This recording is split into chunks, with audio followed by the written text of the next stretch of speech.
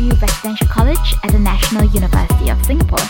Each week during the semester, I'll be sharing some stories and tips as we explore the art of overcoming adversity, dancing with diversity in university and beyond. Let's dive into today's episode. Hey everyone! Today's episode is talking about how to handle conflicts. Last episode, we talked about the storming stage, which is perhaps for some of you not very pleasant, but certainly not an uncommon stage of team development.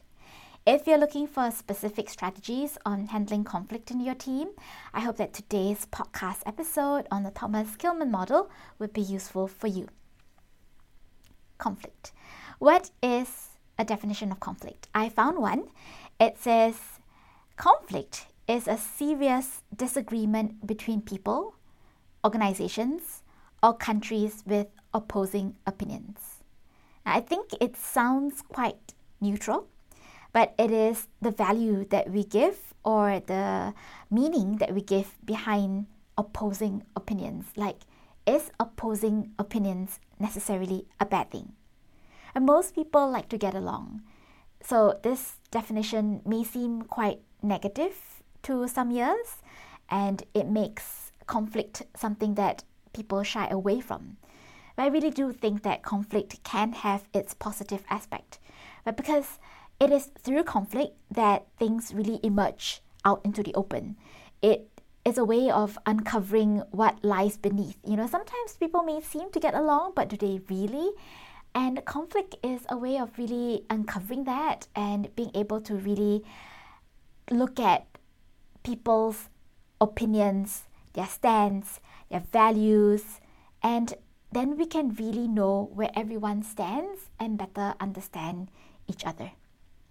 If you remember, we had this exercise done in our workplace readiness class where I stood in the middle of the room. And I said to all of you, in the class, I said, let's say I represent conflict. Can you move to a part of the room to indicate how comfortable you are with conflict? The closer you stand to me, it means that you are more comfortable with conflict. If you stand far away from me, it shows a greater discomfort that you have with conflict. It was so funny. I have students just walking up to just stand right next to me. And there are some others who said, they like to leave the room if they could because no distance in the room is far enough to indicate how uncomfortable they are with conflict. And I get it. I mean, many of us, including myself at times, avoid conflict because we don't really know how to handle it best. Very few of us like doing something we're not good at, right? I mean, growing up when I was young, having a Cold War is frequent. What's a Cold War? So let's say that someone has a quarrel with somebody else, then it will be followed by a period where we just ignore or don't talk to each other. And so this Cold War strategy, I carried it into adulthood.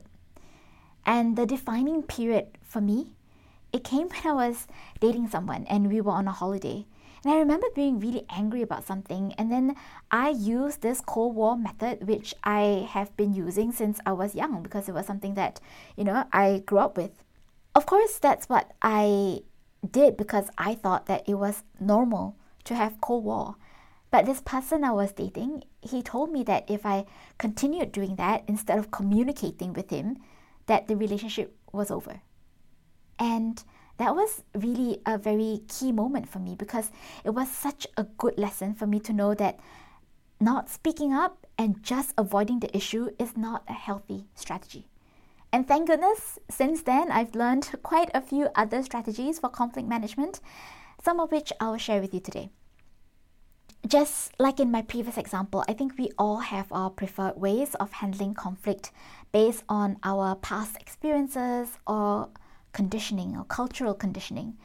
But actually, what we have learned before may not be the most effective way of handling a given conflict situation. So here's where I want to bring to you the Thomas Kilmann model, because I think it will help you to set an intention for which course of action to employ for different types of conflict scenarios, so that you're a lot more adaptable when you are faced with different conflict scenarios. Now, the Thomas Kilmann model, it comprises of two different axes or dimensions. One axis measures the level of assertiveness, while the other axis indicates scale of cooperativeness. Now, if you find that my explanation here is not so clear in showing you how the scale looks like, you can always Google the Thomas Kilmann model. So I was talking about two different axes, right? So one axis was on assertiveness. Now, assertiveness is the degree to which you satisfy your own interest, right? Because in a conflict, you are managing two different conflicting or seem to be conflicting sets of interest, your own and another party. So the other axis is cooperativeness. Now, cooperativeness is the degree to which you try to satisfy the other person's concerns. Along the two dimensions, there are 5 conflict handling modes that can represent a person's behavior in conflict situations. So these 5 modes are the modes of avoiding, accommodating, competing, collaborating, and compromising. So I'll talk about the first mode first, which is avoiding. Now, when a person exhibits low levels of cooperation or assertiveness during a conflict, now it shows that this person does not pursue his own interest, but then neither does he or she try to satisfy that of the other party. He or she is just not dealing with the conflict. So what this looks like is that this person is sidestepping an issue or simply withdrawing from engagement. Or it could look like someone not turning up for a meeting when you wanted to sort out a few things. Now, avoiding as a strategy is not necessarily a bad thing. And it can even be a good strategy to employ temporarily when you don't have time that you know you fully need to resolve the issue. Or sometimes people also take on this avoidance strategy when they don't consider the other party important to him or her. Perhaps it's a one-off interaction. So conflict avoidance could be something that is suitable to employ in that situation. Now, what I'm also saying is that avoidance is a temporary measure when it comes down to conflict with people you do care about. You probably can avoid a person if you think it's a once-off interaction, but not when it's going to be a person who you will regularly interact with. At some point, you cannot keep avoiding the conflict situation. Avoiding a problem can be good only if you use it to give you space to make a better decision or allowing the other party to calm down until a time when it's easier to hear each other out. But conflict avoidance may not necessarily be the mode that you regularly want to employ. And here, I want to share with you 4 other modes. The second mode is the accommodating mode. Now, when a person exhibits high levels of cooperation, but low levels of assertiveness during the conflict, which means that this person does not pursue his or her own interest, but tries to satisfy that of the other party. Now, this is the accommodation mode. So what might this look like? Okay, so here I really want to give a shout out to my husband. Jason really loves eating pork, right? But unfortunately, I was brought up with the belief that pork is to be avoided.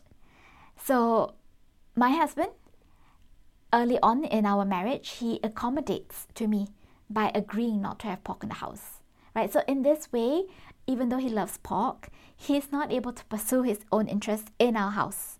But of course, he can eat pork like anytime else other than our house. But so he accommodates to me, meaning he doesn't pursue his own interest, but he tries to satisfy that of mine. So this is really the accommodating mode. So thank you, honey. Next, you can also employ the competing mode. Here, when a person exhibits low levels of cooperation, but high levels of assertiveness during a conflict, it shows that this person is pursuing his or her own interest at the expense of the other person. Now, competing is a win-lose strategy. I mean, it does sound quite selfish, but when would it be most appropriate? It could be seen as fair or reasonable to employ the competing mode when there is an emergency situation, or when you're implementing a change or a quick decisive action is needed. Next, the collaborating mode. Now, when both parties try to find a win-win solution which satisfies both persons' concerns, this mode is called collaborating. Now, obviously, this is the golden outcome. All parties walk away from the conflict happy, right? When collaborating, what you need to do is you pick the issue apart. You also need to be creative in coming out with out-of-the-box solutions so that you're not locked into obviously unsatisfactory outcomes. But collaboration does take time and effort, and it's usually used and most useful when conditions like that are met, when there is time to sort things out, and when both parties are willing to put in effort to make sure that all parties' concerns are met. Next is compromising. Now, when you're at neither extreme in your assertiveness and cooperativeness levels, then you're in the middle ground. You might be at the position where you're looking at both sides of a problem, and this means that you're practicing the compromising mode. So, for example, a few weeks ago, it was Chinese New Year's Eve, and all workplace readiness classes are cancelled. Now, some lecturers wanted to keep the sports element during the makeup lesson to be done in week 7 or recess week. Other lecturers wanted to replace the lesson with an online version that students can do before the next lesson. Now, in the end, like, all of us have different interests, right? So some of us thought, okay, no, we must have the sports element. Some other lecturers thought, no, maybe the sports element is not as crucial. Maybe it's also okay to have an online version. And then some lecturers also felt like doing it in week 7 or recess week might take away time that students need to do their own preparation for their midterms. So we had kind of a conflict situation, right? We all have different interests that we put forth. But in the end, we decided to combine lessons for 2 weeks. And we arrived at this mutually acceptable solution, and that partially satisfies all parties' concerns.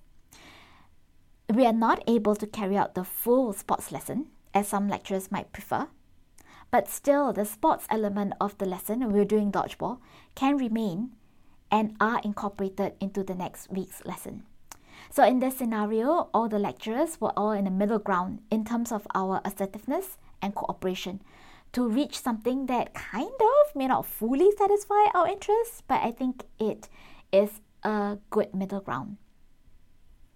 So I shared 5 modes that you can employ when you're in a conflict situation: avoiding, accommodating, competing, collaborating, and compromising. And there's really no one best conflict handling mode because it all depends on the group or the person or the organizational situation that you find yourself in. I mean, it's true, some of us are just more comfortable with one mode and we use this one mode more than others. Either it could be because we're used to it or it just suits our temperament better. But I hope that knowing all the 5 modes give you a lot more flexibility and allow you to be more conscious about your choices and intentional about how to approach a conflict. Now, for me personally, 2 concepts that are useful to me when I handle or when I'm part of a conflict, I would like to share these 2 concepts with you. Now, I used to be a sociology student, so the concept of agency, which I learned, was such an important one for me. Now, agency is defined as the capacity of individuals to act independently and to make their own free choices. So although in a conflict situation, I may try to influence or convince or state my case to another person in a conflict, but at the end of the day, I also know that the other party, he or she, has the right to make his or her own choices, and I accept that. Now, does it mean that anyone can just do anything to me and I have to take it? Now, this is where the concept of boundaries come in, right? So the first concept is the concept of agency. A second concept, the concept of boundary. Boundaries, for me, is what I'm willing to allow. So it's not so much about controlling the other party or what he or she can or cannot do, but it is also about me and deciding what actions to take given how the other party acts. Let's give a workplace example. Maybe I have a colleague who's always taking credit for my work. From the last semester, we covered the concept of emotional intelligence, right? So a good first step is always to understand where this colleague is coming from. Why is he or she always feeling the need to pass off other people's work as his own work? And why is he reluctant to give other people the credit they deserve? And what are his or her fears? So we covered emotional intelligence last semester. So the first thing to do in any conflict situation is also to understand where the other party is coming from. And so in this example that I gave, in this fictional example that I gave, then what's next? Let's say I have talked and listened to my colleague and stated my case that I feel very frustrated when my work is not given due credit. And what if he still does it? So now we're in a conflict situation, right? So what do? So remember, my colleague has agency. He can do what he wants. But I also have boundaries. I can decide what I want to do given an action that my colleague decides to take. So first, these two concepts, how do I apply it? First, I recognize the agency that my colleague has in acting how he or she wants to. And that's okay. But I also need to have my own boundaries about what is acceptable to me.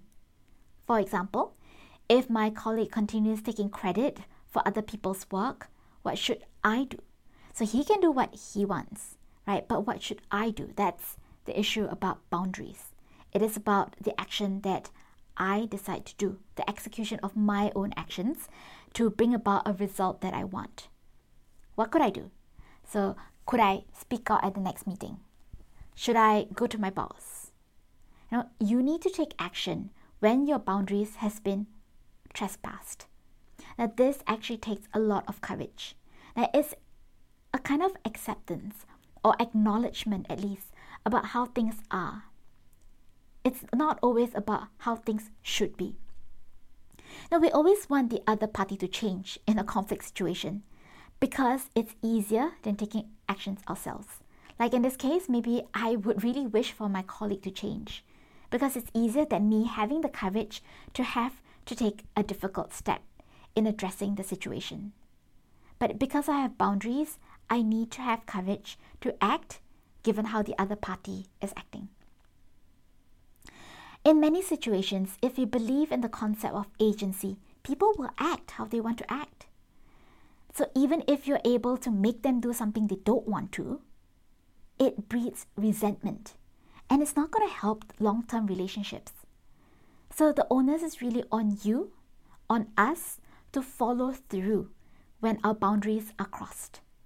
Now when we shift our boundaries, when what is not okay to us, we allow it to happen without speaking up, and we accommodate all the time, especially when it's against our personal values.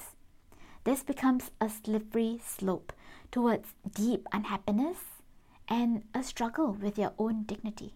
So just now I mentioned about a workplace example. What about a more personal example? So I have one here where I know a couple where the guy always shouts at his female partner, even in public. Now, she did talk to him about it privately the first few times he did it because she told him that she felt really embarrassed that he always shouts at her in front of other people. And then she told me that he was very apologetic about it, but he couldn't help it because he felt very frustrated. So she understood. She was like, okay, I understand that you're feeling frustrated and thank you for apologizing. But then he did it again. And the next time he did it, she kept quiet even though it's not okay to her. So when your boundaries are being transgressed and you don't do anything about it, then you are not able to get the result that you want.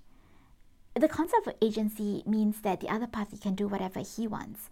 But the concept of boundary also means that you need to do whatever you need in order to bring about an outcome or a result that you would like. And so because, she kept quiet the next time that he shouts at her in public, so he continues doing it because he has agency too.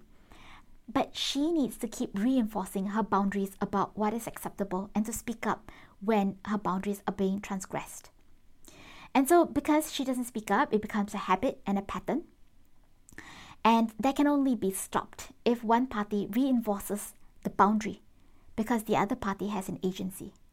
Now, complaining to other people about a person's behavior is not an option in this conflict situation because, you can complain, like, for example, you can, this friend of mine can share her frustrations with me, but because I'm not the ones involved in the conflict, it's between her and her partner. So there needs to be a direct communication between her and her partner. But sometimes I know we're so afraid of offending people that we don't have our own back and we're not even willing to speak up when our own boundaries are being transgressed. But that's why I shared with you that it really needs courage when we are in a conflict situation. In any type of conflict, no matter what mode of resolution or instrument you used, it's important to be conscious about why you're being assertive or why you're not being assertive, why you're being cooperative or why you're not being cooperative. Right? So it's not always a matter of habit forming, but it's really a matter of being intentional and knowing why you're employing a different method. Have you defined your own interest, or do you always have interest defined by others? I'm sometimes in negotiations and the other party keeps telling me why this solution is so good for me. But it's okay sometimes to take a step back, to pause and evaluate if it's really in my interest to cooperate, or is it really in my interest to be more assertive. Many of us have been brought up to be nice, to play along, and resolving conflicts do take courage. And to be honest, courage doesn't always feel good. But I feel that our lesson here on earth is not just to be happy all the time, but it's also about growing and evolving and learning how to handle difficult situations when they come along. I hope that the next time conflict comes to you, because not all of us goes looking for conflict, I hope that you have the tools now to be a little bit more comfortable with learning how to handle conflict. In the next episode, we'll be talking about the next stage of team development. Because if you're able to handle the conflicts or the storming stage, it will allow you to progress on to the next stage of norming. So have a beautiful week ahead, and we'll talk soon. And hey, if you enjoyed this podcast, please leave a 5-star rating or a review. It helps us to increase our reach on iTunes so that more people know about what we do here at our VRC.